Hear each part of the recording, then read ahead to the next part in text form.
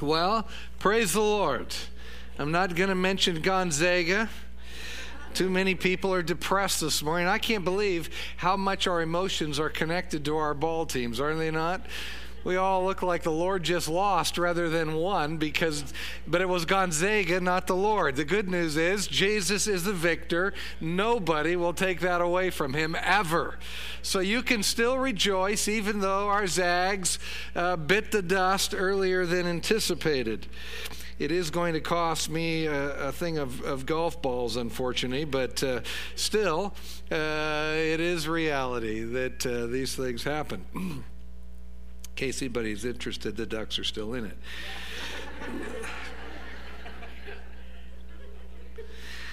We are today at Palm Sunday.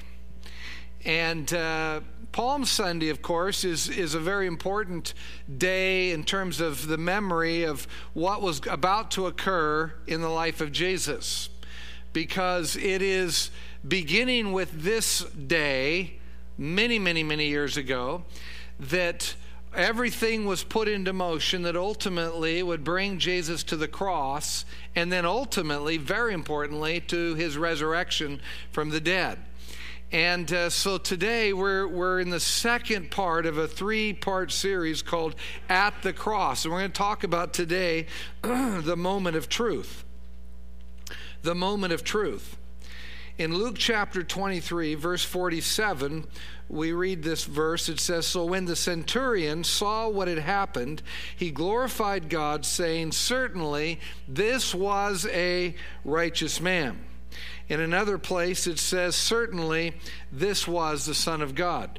Now, at the cross of Jesus, at that particular moment, in that whole scene, at the cross of Jesus, there were some people that experienced some things that absolutely changed their life-changing experiences.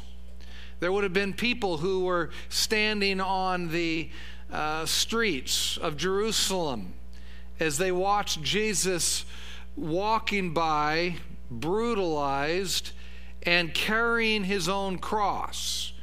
And when they witnessed that event on that day, it would have been a life-changing experience for many of them.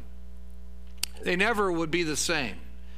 For those that were on the hill called Golgotha, on that particular day, what they witnessed as Jesus was brutalized and beaten, battered, blasphemed, crucified.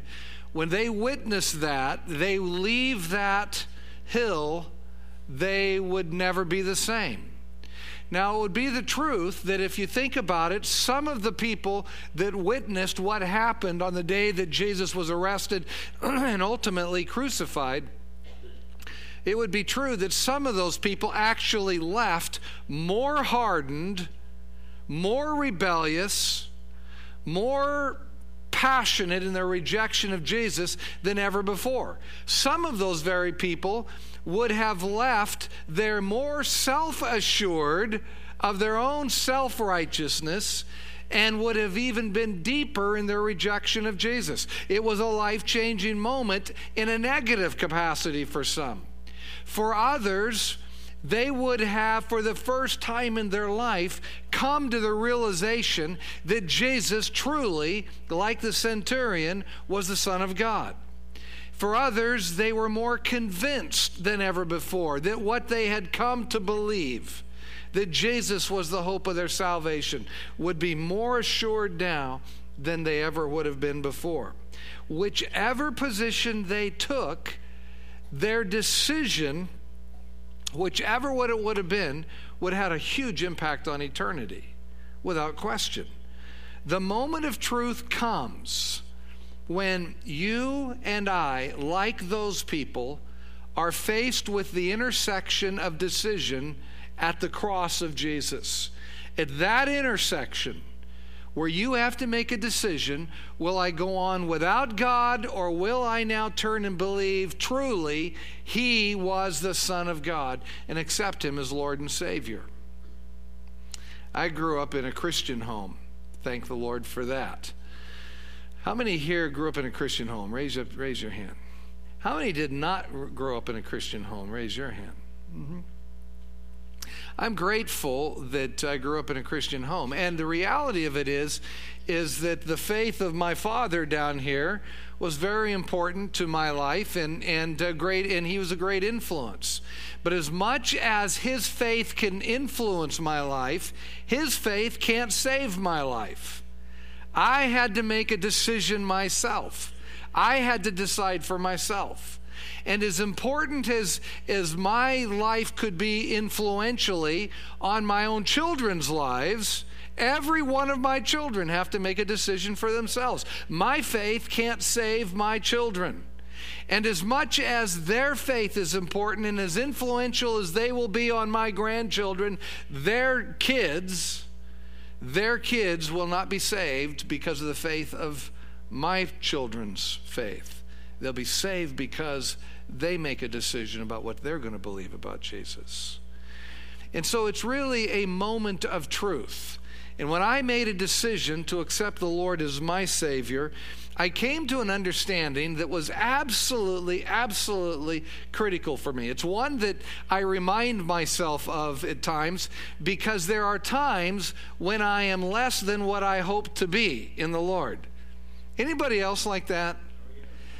Do you encounter times when you look at yourself and think, man, I wished I would have done that better. Man, I wished I wouldn't have said that. Man, I wished I would have said that. Man, I wished I would have done. I wish I believed better. What was going on? All those things. There are times that I wish that something was stronger in me. And there's one understanding that's really helped me over the years. And it's this, and it's the real point of this entire sermon. And it is this: God does not throw away people, he throws away sin. God's not against you, he is for you. God isn't interested in throwing away human life. He's not interested in throwing away your soul. He throws away sin. That is the good news, and that's why this entire week becomes important to us, because God's not willing that you perish. He wants all of us to come to salvation and to come to that decision that will bring salvation to us. That intersection of decision that says, I'm no longer going to go on without God, I'm going to go on with God. When Jesus was arrested in the Garden of Gethsemane, he's there, he's praying, he finishes praying, and then suddenly one of his disciples shows up, Judas Iscariot. And when Judas shows up, he comes up to Jesus acting all happy and normal and like everything's good, like no problem, and he wraps his arms around Jesus and plants a kiss on his cheek, and then steps away, as having identified Jesus through this betraying kiss. Other men step forward, grab Jesus, and begin to arrest him. In that crowd of men that arrested him, there would have been the temple guard. Now, the temple guard are actually Jewish Levites. They are men that have been appointed by the high priest and serve at the bidding of the high priest to stand guard at the gates of the temple. They are permitted by Roman law to do so during the night. During the day, the Romans are busy doing a lot of the stuff around and guarding things. But in order to ensure that no unclean person comes into the temple at night, the temple guard, which are Levites, have authority to stand guard, and they are given watches through the night in which they stand and take care of business. And so with Judas comes some of these temple guard. But with the temple guard, there are also Roman soldiers, because the Roman soldiers are the authority in the land. They are responsible for the peace and the order of the land. And so the only way that the Jews could arrest anybody and bring them to trial was in order that they would have also gained the covering of the Romans. And so in this mass of people, you've got these temple guard, you've got Roman soldiers, and among the Roman soldiers would have been one who was called a centurion. Now, the reason why he's called a centurion is because he is a captain over 100 of the legionnaires. The legionnaires are what they called the Roman foot soldiers. And so a centurion is a captain over 100. In fact, you can hear it in their title, centurion. If you hear another word that comes from the same root word, century, century meaning 100, centurion means that he's a captain over 100 foot soldiers of the Roman Empire. And so in this crowd, because it has to be a lawful event, it has to be something that doesn't somehow go against Roman law. It has to have the peace and the order, and under the covering of the Romans, there are not only the temple guard, but there are Roman soldiers with a centurion. This centurion is responsible then with his soldiers to be a part of and to be nearby through this whole process to ensure that something doesn't break out that creates an attempt by the Jews to actually try and regain authority in the land. And so the centurion is there. And the centurion, the way in which he becomes a captain of over 100, the way in which he does that is he begins as a foot soldier himself. And he manages to work his way up through the ranks until he becomes a centurion. And the way in which he does that is that he proves himself valiant in battle, in war. And he proves himself very courageous, and he proves himself to be absolutely loyal and faithful to whatever command is given by those that are above him.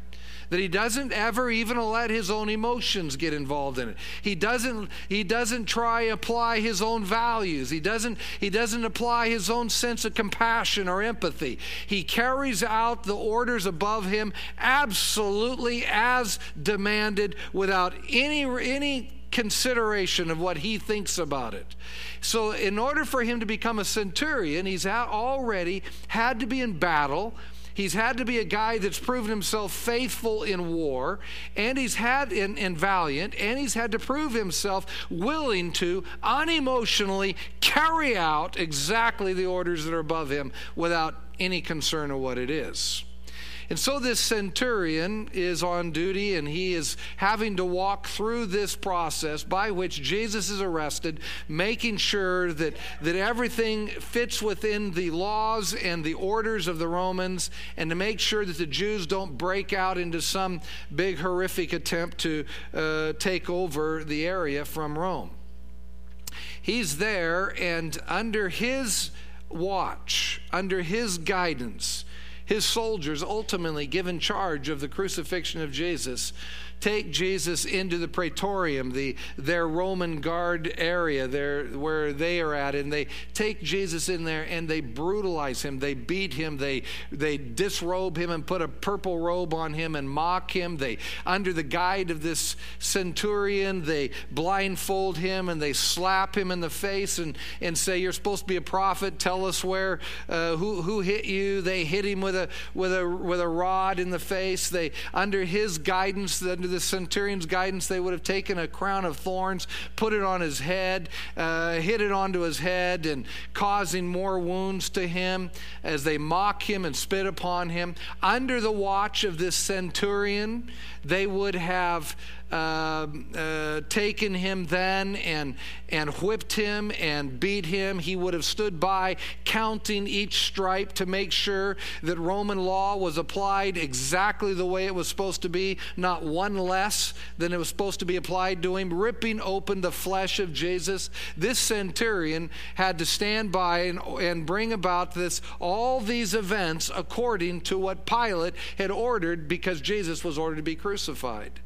And this centurion had to make sure that his men carried it out unemotionally, exactly as was prescribed. And the only emotion that was allowed was the laughter, the mockery, to try and tear down Jesus all the more. This centurion would have ordered the fact that Jesus had to lift upon his torn flesh his cross and carry it down the streets of Jerusalem. This centurion would have been standing nearby ordering the events as his men would have driven the nails through the hands and feet of Jesus. And as he was elevated onto the cross and lifted up above, this centurion would have ordered the sign to be made. This is the King of the Jews attached to the cross of Jesus above his head. Of course, infuriating the Jews. The Jews didn't like it because they didn't believe he was their king, and they weren't happy with it. But this centurion wasn't interested in making anybody happy. He was only interested in callously carrying out the orders that Pilate had given, that this man be crucified. And as Jesus is lifted up onto that cross, it's at noon in the middle of the day, but it gets completely dark outside, and the centurion becomes aware of the darkness of the thing, of how it is outside. It's supposed to be light, but it's completely dark. The centurion is there, and he's watching and he's listening as he sees a great number of people completely agitated at Jesus, and he's probably wondering himself, what in the world did this man do to deserve this?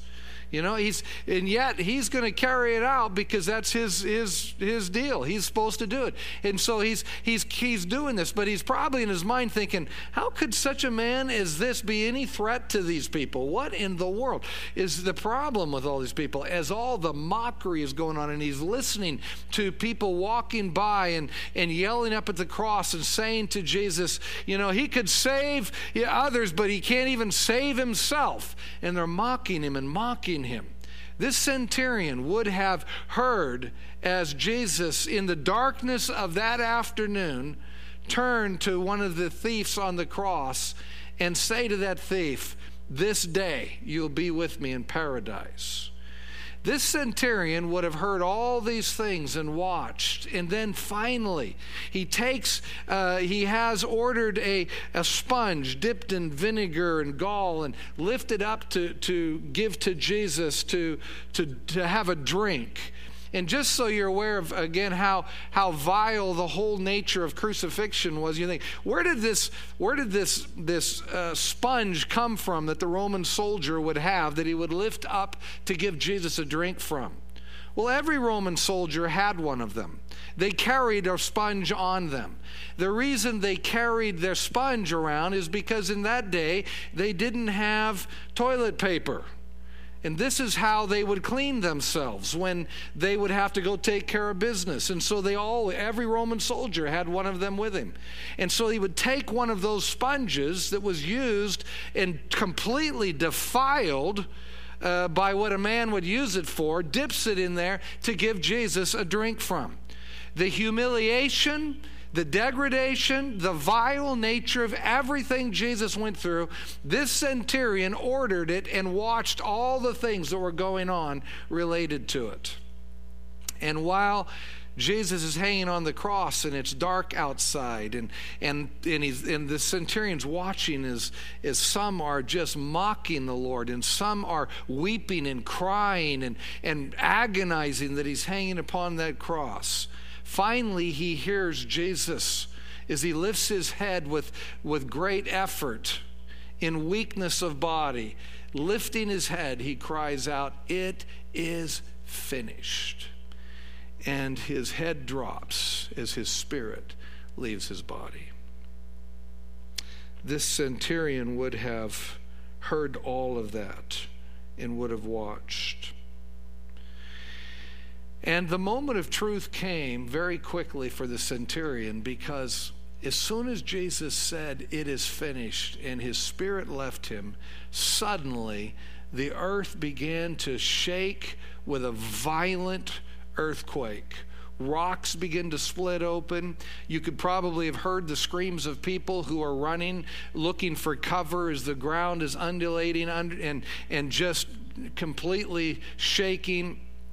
And you probably would have heard screams. You would have probably seen horses bolting and bucking. You would have probably seen birds that would have been sitting somewhere taking flight. The Bible says that even graves were broken open, and people who had died in faith before the cross, now when Jesus died, these graves break open and people resurrected and were seen walking around the streets of Jerusalem. And all of this is going on, and in the midst of it, this centurion finally says, truly, this is the Son of God. This is the Son of God. It was really the moment of truth when he finally came to a reality that every single one of us have to come to at some point in our life. The moment of truth comes when we finally discover and realize that our lives have been lived completely at odds with what God is all about. The moment of truth happens when we finally come to grips with the reality that what we have been doing is resistant against everything that God is doing. And the centurion is now having to realize that he himself has just made sure, overseen the killing of who he now describes is the Son of God. How do you live with that? How do you go on? How do you manage to live with such thing when you know that your life has been at completely odds with God? What do you do when you discover that everything about you is on the wrong side of holy, like this centurion was? Well, here it is. Observation. God doesn't throw away people. God throws away sin. Even this centurion had an opportunity and a place in which at the cross he could come to a realization that could change his life forever. He still, having killed the Son of God, could say yes to Jesus and find a place of grace for him. God does not throw away people, he throws away sin. Psalm 103 verse 12 said, "As far as the east is from the west, so far has he removed our transgressions from us." Hallelujah. How far is the east from the west? It runs into the infinite. The reality of it is there is no boundary on the east side of east. And there is no boundary on the west side of west. It is infinite. So when it says that he takes our transgressions and removes them as far as the east is from the west, then what it means is that he has essentially, he has in reality, he has factually, absolutely made it as if we had never sinned. It's incredible because I know I've sinned. How many here know you've sinned? And yet the wonder of Jesus and what he did for us is that he removed our sin from us so far, it's as if it never even happened. Jesus paid for it. Jesus took care of it. Micah chapter 7 verse 19 in the New Living Translation says, "You will trample our sins under your feet and throw them into the depths of the ocean." Hallelujah for Jesus. He takes all of our sin and throws them into the depths of the ocean. That's pretty important because the Bible says that all have sinned and come short of the glory of God, and that the wages of sin is death. So the reality of it is, unless Jesus removes my sins from me, then what I have to look forward to isn't all that grand. Why is it important that Jesus took our sins and removed them so far from us? It is this, insight number one. Because the end is not the end. The end is not the end. Now, some people have foolishly believed that the end is it. They foolishly believe that once you die in this life, there is nothing after that. They foolishly have believed that. I don't say it in disdain of those who believe that, because I get it. Sometimes, people, there are a lot of things that happens in people's lives that bring them to that particular way of thinking. But unfortunately, it is a foolish point to take, because it's not the end. When you end up in this life, you die. The Bible says it's appointed a man wants to die. When that happens, it says now you've got to face God. Now the judgment. So the end is not the end. It's a perceived end for those who are having trouble with faith. And that's why it's so important that you and I keep praying for people and keep loving people. Because, see, the reason why people that are so opposed to your life as a Christian is because faith is just barely, if at all, even alive in them. And so they're having trouble. And in the reasonableness of their thinking, they assume you're being unreasonable. Rather than looking at them evil in an evil way, we ought to love them. We ought to pray for them, because lest something changes, then eternity has a different end for them. So we need to pray for them and love them into eternity. The end is not the end. Revelation chapter 21, verses 6 through 8 says, "And he said to me, 'It is done. I am the Alpha and the Omega, the beginning and the end. I will give of the fountain of the water of life freely to him who thirsts. He who overcomes shall inherit all things, and I will be his God, and he shall be my son.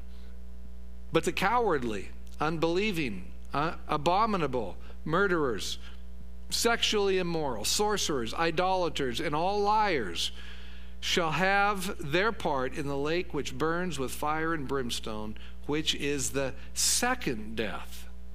You see, we think that there's only one death, but the Bible says there's a second death. And the second death has to do with what happens in eternity after the first death. What will we do with Jesus?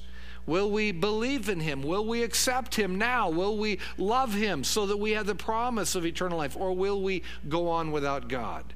See, it's that intersection of decision. It's the moment of truth where every person has to decide, what are you going to do about Jesus? See, the end is not the end. There is a second death. Insight number 2 is this: Jesus has overcome the second death for us. Hallelujah for Jesus. He has overcome the second death for us. Ephesians chapter 2, verse 12 and 13 says, "You were without Christ, having no hope and without God in the world. But now, in Christ Jesus, you who once were afar off have been brought near by the blood of Christ." What Jesus did at Calvary, what Jesus did on that day in giving up his life, surrendering his life to be crucified by that centurion and his soldiers, paid off that centurion could ultimately come to this conclusion: truly, he was the Son of God, and make a decision to say yes to Jesus in his life. That decision affects all of us as well. We once were far away from Jesus. We didn't believe in him, or even if we did, we didn't have any desire for him in our lives. All we cared about was us. But at some point, we come to the conclusion that we say, I need Jesus in my life. I can't keep going on without him. I need him in my life. I want to know that when the end comes in this life, that what is awaiting for me in eternity is not a second death, but the promise of God. That's what I look forward to. Jesus overcame that second death for us. God doesn't throw away people. He throws away sin. God doesn't take any joy when anybody has to experience the second death. There's no joy in the Lord for that at all. He loves every single person. Insight number 3, it's your moment of truth. I think probably most of us here have come to that conclusion and have decided in the affirmative for Jesus. You came to the intersection of decision. at the cross. What are you going to do? Is he the Son of God? If he's the Son of God, then what will you do with him? What will you do about what he has to say? How will you live for him? What are you going to do with it? And you make a decision to go on with him and no longer without him. We have to decide whether we let him pay for our sins or not. Deuteronomy chapter 30, verse 19 and 20 says, I call heaven and earth as witness today against you that I have set before you life and death, blessing and cursing. Therefore choose life, that you both and your descendants may live, that both you and your descendants may live, that you may love the Lord your God, that you may obey his voice, and that you may cling to him, for he is your life in the length of your days. See, it's our moment of truth to decide, will I cling to him? Because it's a life and death decision. It really is. Some people make it such a narrowly defined religious decision that they make it hard. They almost, before the fish is caught, they start trying to clean the fish. You know, well, if you're going to be a Christian, then you this and this and this. And you ought to know that Christianity means none of this and it means all of this. You know, we're saved by grace through faith, not of our works. The very first and most important decision is a very simple one. Will I embrace him as Lord and Savior? Will I say yes to him? Will I accept him? He paid the debt that I could not pay. Jesus did that for me. He did it for you. It's a choice every one of us has to make. It's our moment of truth. He is your life. Cling to him. Psalm 73, verse 27 and 28 says, for indeed those who are far from you shall perish, but it is good for me to draw near to God. I have put my trust in the Lord God. Those who are far from him, they perish. I take no joy in saying that. I believe completely that God takes no joy in making it known, because it's not God's heart to cause people or to have people go through a perishing event. It's God's heart to save us from that perishing event. It's God's heart to draw all men to himself. That's God's heart. And so we should draw close to him, because when we're far from him, then we end up in a perishing possibility. You draw near to Jesus and you say yes to him. You move towards a healing life decision. Insight number 4. Repent and live. Luke chapter 13, verse 3 says, unless you repent, you will all likewise perish. See, Jesus made it possible that we could be saved from that perishing event. Jesus made it possible. And all of us come to a moment of truth, just like the centurion at the foot of the cross. A life-changing experience in which he had to come to grips with one very important reality. Truly, Jesus is the Son of God. And what are we going to do about that? Knowing that Jesus paid for our sins, we don't have to perish. We can experience eternal life. What are we going to do about it? Well, we repent.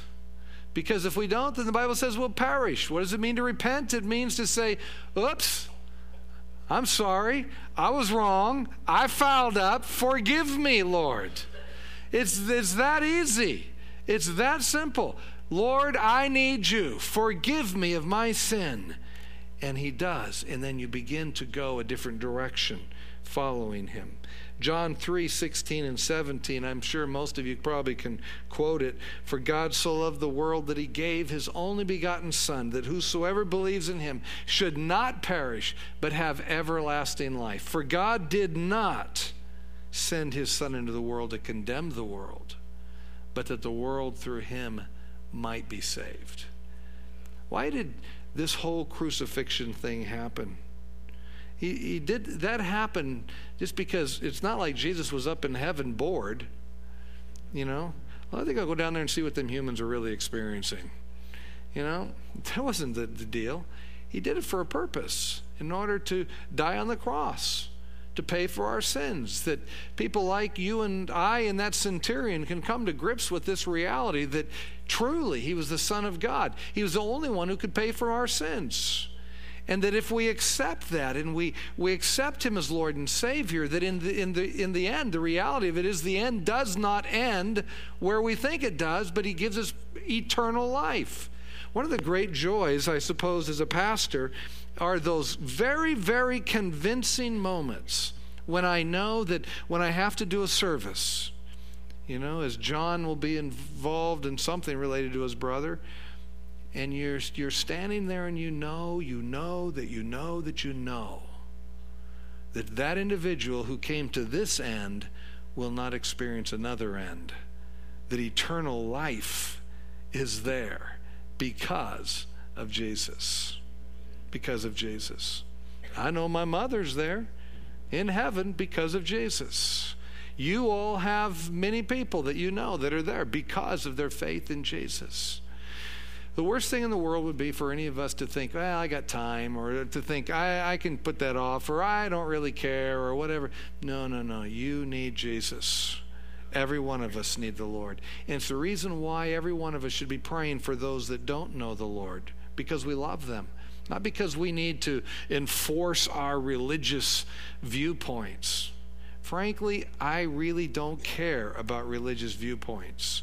All the things that have divided churches for years, good churches, all the little doctrinal points and stuff, the only thing I care about is, do you know that Jesus died for you, rose from the dead to empower you to be able to be free from the second death? Have you accepted that in your life? And are you going on with him, trusting that the Holy Spirit and the Word of God will direct you as you continue to live for Jesus now? That's what really matters. Everything else is kind of peripheral. That has to be settled. Would you just bow your head with me this morning? If you're not sure, then I want to invite you this morning to be sure, to be absolutely certain.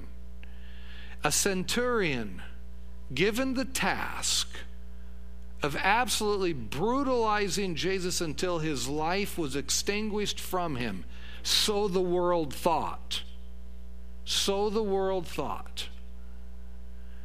sat at the bottom of that cross and said, wow, he really was the Son of God. What decision will you come to? And if you come to that conclusion, will you say yes to him? And if you're here this morning and you've not said yes to him, or you believe but you've been a little wishy-washy, and this Christmas season you need to reconfirm and just say, you know what, absolutely, Lord, I know I trip over myself a lot, but I want you to know I need you in my life. I want to know that heaven has a place for me. And if that's you, just lift your hand right where you're at and you can put it back down. Thank you, Jesus. Thank you, Lord. Hallelujah. How many here would say, sometimes I probably need to live with the Lord a little more on my mind than I do, and that my life sometimes goes on for a season or so, and just not that I don't love him, I do. Not that I'm not saved, I know I am. I just sometimes kind of get so busy with life that I'm not sure I focus as much on following him as cleanly as I'd like to. And this morning I just say, Lord, I need your help to refocus myself on you. And if that's you, lift your hand right up. Amen. Amen. Father, we come to you in the name of Jesus. Thank you that you loved us so much that this week, many, many years ago, is the week in which the only begotten Son of God, sinless in this world, began a journey, a painful, brutal, bloody journey that ended in his life upon the cross. Jesus, I thank you that you, having full understanding of what you were walking towards, did not hesitate, did not stop, but kept going until your final breath as a man living this world finally came to an end, that you then could resurrect from the dead and give us the promise of eternal life. I thank you, Lord, for having done so. Would you help us, Lord, that as we live for you and as we go throughout this year, and there's so many things that challenge us, there's so many things that cause us to Lord, just be upset and frustrated. And even this morning, Lord, as I 5:30 this morning just glanced at the news to see what was going on in the world, heard a woman interviewing a preacher, and she speaking of those who live according to your word, speaking of those who believe in your Bible and live according to it, asked this preacher who doesn't live according to your word, having heard her say, what do you do with all the knee-jerk reactions that some supposed Christians do in relationship to the Bible? Lord, it offended me. But Lord, I have to stop and pull back and think, well, how in the world could she believe any different when her eyes of faith are blinded, and when we as Christians sometimes live in such ways that causes people to not understand how greatly we love and how greatly we've been loved. Help us, Lord, to live in such a way that people like her realize our living for you is not a knee-jerk reaction to the Bible. Our living for you is in complete humble submission to the truths of your word. That, Lord, we do nothing to defile who you are. Help us to live for you every day. In Jesus' name, amen. Hallelujah for Jesus. This week I'll be coloring Easter eggs with my grandkids. I know this because I know my wife, and she will have already begun to get eggs together. But more importantly, I get to spend time with those little ones and convey to them the realities of Jesus. He died and rose from the dead. Make sure you love someone to Jesus this week. Bring them with you next week. We're going to have a wonderful time honoring the Lord next week. God bless you. Don't forget the cafe is open this week. It's not next week, so get your fill of bacon today and be blessed. Give someone a good squeeze near you. See you soon.